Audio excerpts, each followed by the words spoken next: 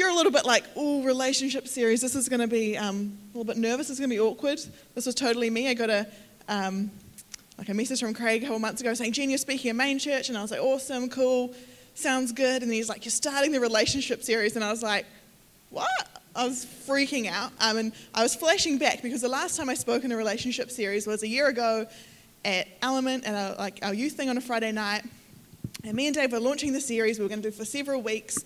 And we did a very similar game to what we started this morning. We were doing Element's best couple. And so we had 5 couples, same thing over 4 weeks to find out who was going to be like the ultimate couple. And I was like, this is a little bit unfair because Dave and I got put into the competition and we'd been together for like 8 whole years and everyone else was like 16. Maybe they'd been dating for a year or they were just some friends who had known each other for a couple of years. And I was like, this is so unfair. Me and Dave are going to like take it out and we're going to win. So I was a little bit felt a bit mean about it. And we went up on the first week of the game. And the game was similar to that. You had to write on a whiteboard an answer to a question and reveal it. So it would be like, for example, you go to McDonald's, what is person 1 going to order? And you both write, hold it up. And we did all these questions and Dave and I completely failed. We got like everything wrong about each other and we got kicked out of the competition on the first week.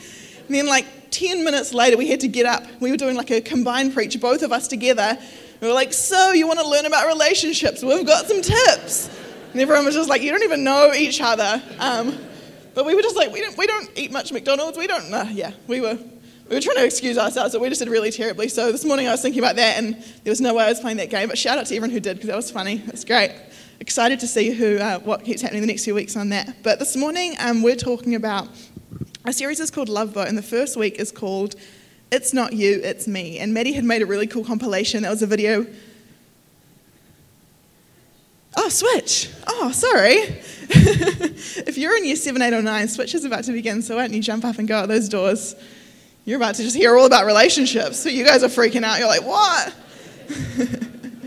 Sweet, have fun, guys. But Maddie had made a really cool, awesome compilation video, just like hundreds of people from movie scenes saying, it's not you, it's me. So check it out on the Instagram later, on the church Instagram. That'd be great. But we started this morning talking about it's not you, it's me. And Craig and Sharon, in case you don't know about it, they're off in Hawaii this morning. They're in Hawaii for a week celebrating their 25th wedding anniversary. And this morning Lance said it really good in prayer meeting before the service. He said, it feels like mum and dad are away. And we were all like, oh, what are we doing? But Craig and Sharon are in Hawaii. They're celebrating 25 years, which is exciting. I actually thought about unfollowing them on Instagram just for like a week because you don't want to be at home like in foggy Tuakau this morning and seeing their like sunny Hawaii pics. But I didn't. I'm trying to celebrate for them, but that's exciting for them. They'll be back next week, and I think Craig's preaching part 2 of this series. But we're excited about it because we think that talking about relationships is important. It doesn't just affect 2 people, but relationships affect like every part of our life. It affects our jobs and our schooling and our other relationships, our friendships. It affects our mental health and our relationship with God. And so we think talking about it is important, not just if you're married, not just if you're dating, but for all of us. And so we know that over this series there'll be something for you. Maybe not every moment of every week will be relevant for you, but we assure you that in the 4 weeks you're going to 100% get something awesome out of this. So we're excited. We believe it's going to be good. So I'm going to pray and then we'll get into it. Awesome. God, we thank you that we can be in church this morning, God, and we thank you that as we start this Love Boat series, God, that I guess this is a word and season from you to us, God, and I just pray that for all of us we'll be able to lean in, God, we'll be able to listen, and we'll be able to hear what you're saying to each of us, God, no matter where we're at in relationships in our life, God, and that would learn something, would lead this place closer to you, God, but also closer to those around us. In Jesus' name, amen. Awesome. So I was looking up this week, it's not you, it's me is a pretty common thing to say, like hundreds of movies have it in as the confirmation we were going to show shows. But I looked it up on Urban Dictionary, which is just like a ridiculous, silly website. But the Urban Dictionary said the meaning of it's not you, it's me is the biggest lie ever. So when we say it's not you, it's me, we're basically saying it's 100% you for whatever reason. But it's not you, it's me is a really nice way of saying I just don't like you, it's just not happening, you've got a lot of issues you need to sort out, I'm fine. And I think it's kind of one thing that we're quite good at as a culture in relationships, is blaming the other person. I don't know about you, but when a relationship ends, it's not you, it's me, really it's you, and 10 minutes later you're with your girlfriends and you're like, oh my goodness, he had the worst style, his shoes always smelled terrible, everything that was wrong with that person. And I was talking on Friday night telling a story about a few years ago, one of my close friends, she had like a relationship breakup and she was really upset about it. She had messaged me saying her boyfriend just broke up with her and she thought they were going to get married and she was real excited about it. So she was really, really upset, and I was like, oh my goodness, I need to be a good friend. I need to go to her house and I just need to be really mean about him. So I drove over there and I was like, you know what, it's all right. He had terrible style. What was that haircut? And I just really went to town on being mean to him, just being a really good friend to her. Do you know what I mean? I was just being really supportive. I was like, you don't need him. What was just, I was quite mean, but I was trying to be really supportive and a loving friend. And I left that night and I kind of pat myself on the back and I was like, Jenny, you were a really good friend today. She's going to get over it. She'll be happy that ended. It'll be fine. And then it was a very short amount of hours later, by the next morning, got a message and she's like, oh my goodness, guess what? We're back together. And I was like, oh, it's great. I was telling everyone at youth that in November this year, I'm actually going to be the maid of honor at their wedding. And I have to stand up and do a wedding speech and just be like, you're such a great guy. And he is a nice guy, but just in the back of my head, I've just said so much mean stuff about him. So I'm just trying to I don't quite know how I'm going to get over that, but he is a really nice guy. But even if someone's nice, you just got to be mean about them to make someone get over it. But I think so. Anyway, I'll let you know how that goes in November. But sometimes in our culture, we're really good at blaming another person when relationships go wrong, and even when relationships don't go wrong, but small things. I know that in my marriage, I'm really good at blaming Dave for things sometimes that maybe aren't 100% his fault. But last Thursday on Anzac Day, we went fishing with my parents, and we got home on Thursday night, and we cooked some fish for dinner, and then I put some fish bones, into this old tin can in our bench, a tomato tin or whatever, about to throw it in the bin, and then I completely forgot. And then for the rest of the weekend, our kitchen and our house just started to smell really disgusting. And Dave didn't obviously know why, because he hadn't put the fish anywhere weird, but I had. I'd also completely forgotten. I was just getting really mad at him because David filleted the fish, and I was like, you obviously got it all over the floor, you obviously got it all over the kitchen, Dave. And I made him clean the entire kitchen. I made him mop the floor. Until he realised that I'd just left it on the bench and hadn't put it in the rubbish. So I'm sometimes very good at blaming another person in relationships as well. But I guess today's message, it's not you, it's me. We want to look, and take a little bit of responsibility for ourselves this morning. And that's not the funnest thing to do, but we think it's a great thing to do. And so this morning we're going to be looking not at the other person. So when I'm speaking, I don't want you to be nudging anyone or being that's for him. This is about us. So we're going to be thinking about ourselves this morning, which is exciting. I hope you're ready for it. And this message was inspired by a message spoke by a pastor from America called Andy Stanley. And he's a great guy. And he talks about how in our culture, there's a lot of relationships that break up, marriages break up. That's a very common thing. And I was going to bring statistics, and then I was like, I don't actually need to. I think we all kind of understand that happens. And he talks about one mindset that he believes really feeds into relationships not going well and unhealthy relationships. And we're going to start by talking about that this morning. And that is the right person myth. This is the idea that when you meet the right person, everything will be all right. When I meet the right person, our personalities will match so perfectly that we'll never argue. Or when I meet the right person, I won't have to be patient because they're never going to annoy me because we're going to be that right for each other. Or when I meet the right person, we won't have problems because we'll be perfect for each other. When I meet the right person, we're going to be so in tune, we're going to dress matching every day, it's going to be adorable. Or when I meet the right person, our relationship is just going to be great. It sounds pretty good, right? Sounds pretty ideal. But this way of thinking can create trouble in our dating and our marriages because when we believe that when we meet the right person and everything will be all right, we excuse ourselves for having to be good at relationships and working on ourselves because we believe that if we meet the right person, our relationship will be good on its own. And our culture, loves this idea. Disney movies, especially tell us that like as soon as a Disney movie, no matter like what crazy stuff happens, as soon as you meet the prince, you'll live happily ever after. That's the basic tagline of most Disney princess movies. As soon as you meet the guy, happily ever after. And there's a lot of other things in our culture which tell us this. I was thinking about Married at First Sight this week, a real crazy TV show, and it's been in New Zealand and Australia lately. And this idea is shown really well in that. The idea that if they can get some scientists and psychologists in a room, and they're going to like find out of thousands of people who entered the show, they're going to match some perfect couples. These people are going to have the same beliefs, they're going to have the same personality traits, they're going to have the same passions, they're going to be as perfectly matched as these psychologists can possibly get them. And like, that sounds like a great idea, right? It sounds like, man, that's awesome. Like, that's what some people have been struggling to find the right person. Like, that is what they need, someone else to like match them. Has anyone ever seen Married at First Sight? What a great show.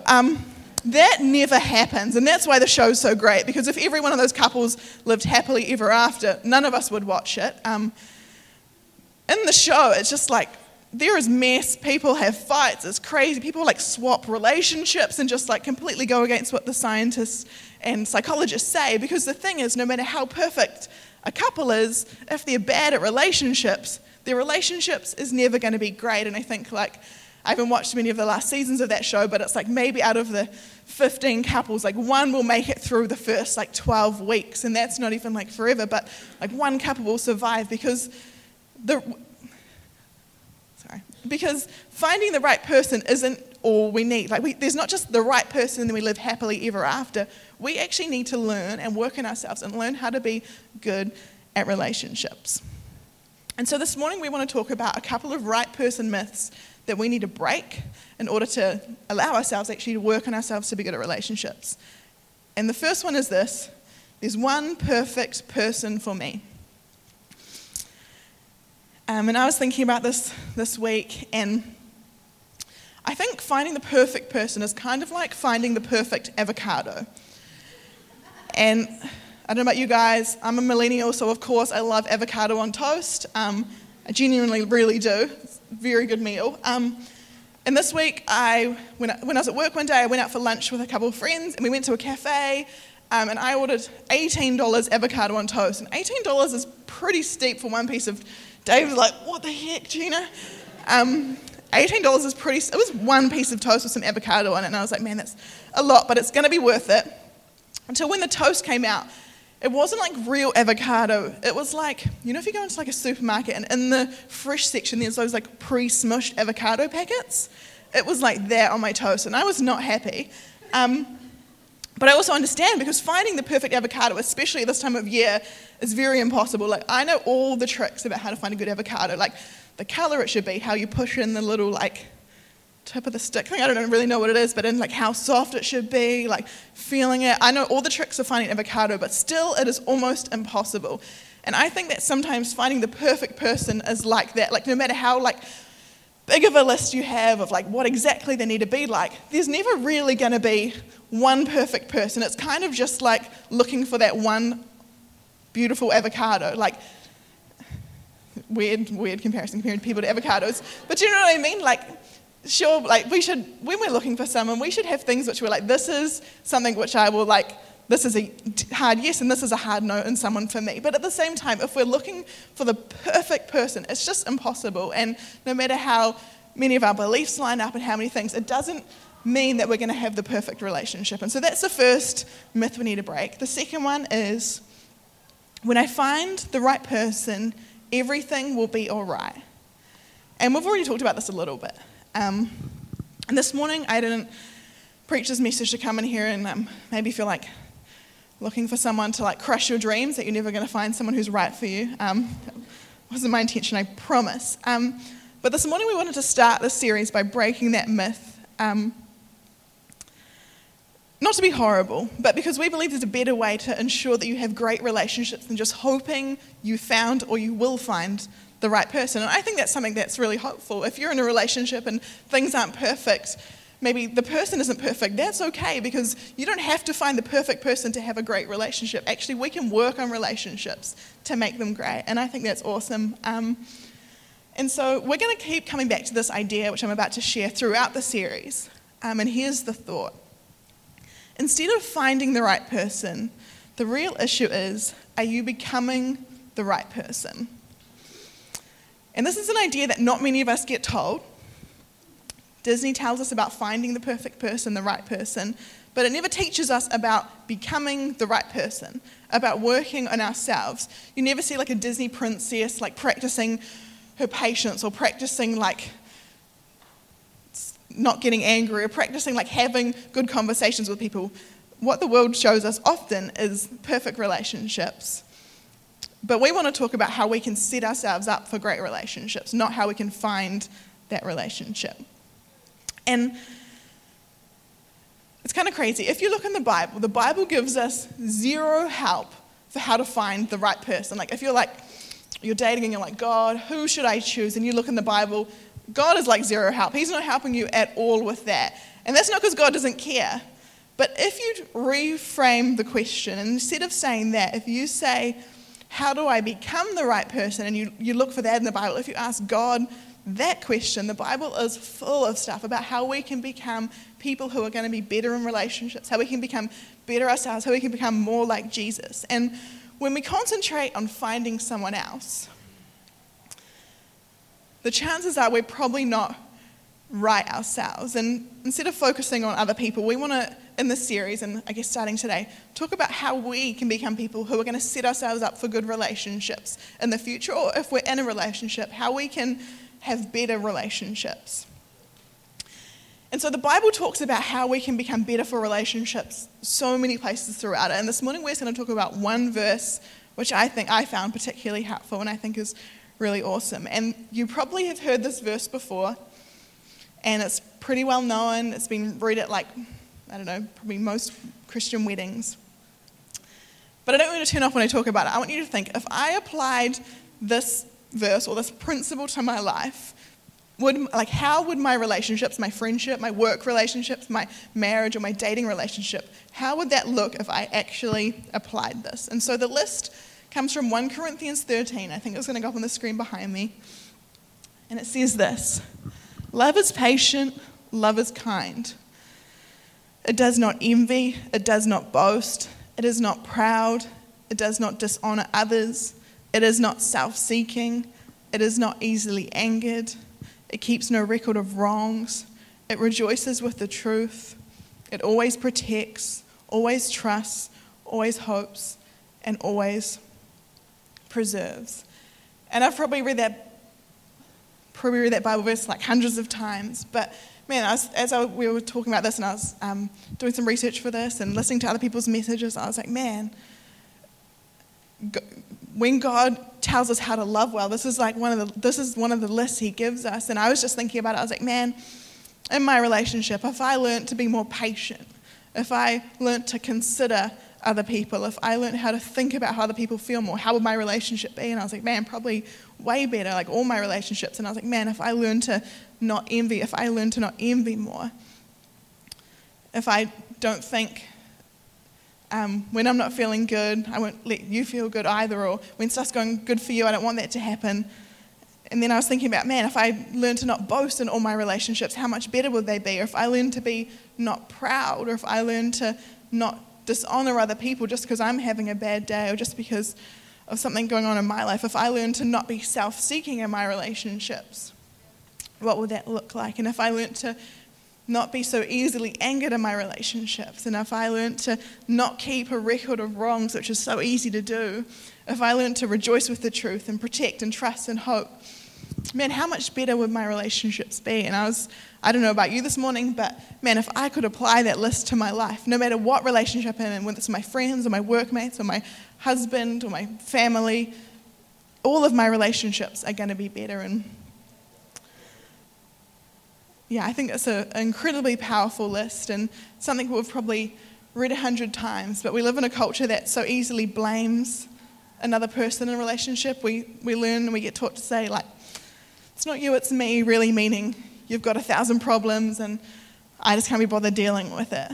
But God never asks us to find the right person. He asks us to become the right person. And the list from 1 Corinthians is, I guess, the list that describes who God is. Like, that's describing God. And that's the kind of love that Jesus showed while on the planet. And that's the kind of love God asked us to adopt in our relationships. And that's not an easy thing. That's incredibly hard. Living that kind of love isn't something that we can flick a switch and do overnight. And God doesn't expect that from us. God doesn't ask us to do that. But God is saying, if you want a good relationship, if you want healthy relationships, if you want relationships that are going to last and be great, if you can adopt this list, if you can every day wake up and be like, God, I want to love like that. God, I want to be better at trusting and protecting. God, I want to be better at not being self-seeking. Man, that's going to make our relationships so much better. And I'm 100% convinced that if I committed myself and if we committed ourselves to being like, God, help me be more like 1 Corinthians, and every single relationship in our life would go better. And whether in your marriage, I think it would be healthy, or if you're looking for someone, instead of trying to find the perfect person, if you can become the right person, that's going to make that so much easier. And I guess as we open the series, this is, I guess, the big idea for this morning, that if we can become the right person, then all our relationships are going to look better. Instead of looking at the other person and asking them to become the right person, instead of looking for the right person, if we can become the right person, if we can become more like Jesus, if we can become more like 1 Corinthians, if we can learn to love better ourselves, every relationship we're a part of is going to be healthier. And so this morning, I was thinking about this. I was like, man, how do we actually implement that in our lives? If 1 Corinthians is a list that is that important, is that powerful for our relationships, like how can we actually do that? Because, man, it sounds so good. Man, when I was like writing this and preparing this, I was like, oh my goodness, that's amazing. But how do we actually implement that in our lives? And I guess there's a few things you can do. One, you can write it down or print it out and stick it on your wall, or even better, like memorize it or highlight it on your phone. Have it somewhere where you can see it. And every day wake up and say, like, man, God, I want to love more like this in every relationship I have. But God, I want to be more like this, and be constantly asking God, can you help me become more like 1 Corinthians 13? So this morning we started talking about it's not you, it's me. And normally, I read at the start that it's not you, it's me is the biggest lie ever. But this morning we want to flip that and talk about it's not you, it's me, because we genuinely do want to look at ourselves and how we play a part in our relationships and what we're actually like. And I guess this morning, we're going to be talking about lots of awesome stuff over the next 3 weeks as part of this series. But this morning I want to, I guess, encourage you to, and I want to pray with anyone who's like, actually, Gina, I want to make sure that as we go into this series, but just for my own life, that I'm someone who, I guess, takes responsibility for my part in my relationships or my future relationships, that I'm the best person I can be for my relationships, that I'm the right person for my relationship, that I'm as healthy as I can be. And this morning, I guess I'm going to, why don't you stand to your feet, everyone? And I'm just going to pray, and if you want to pray with me, that's awesome. But I so believe that 1 Corinthians is an awesome scripture, and it's very powerful. And if we can learn to ask God that every day, then our relationship's going to be so much healthier.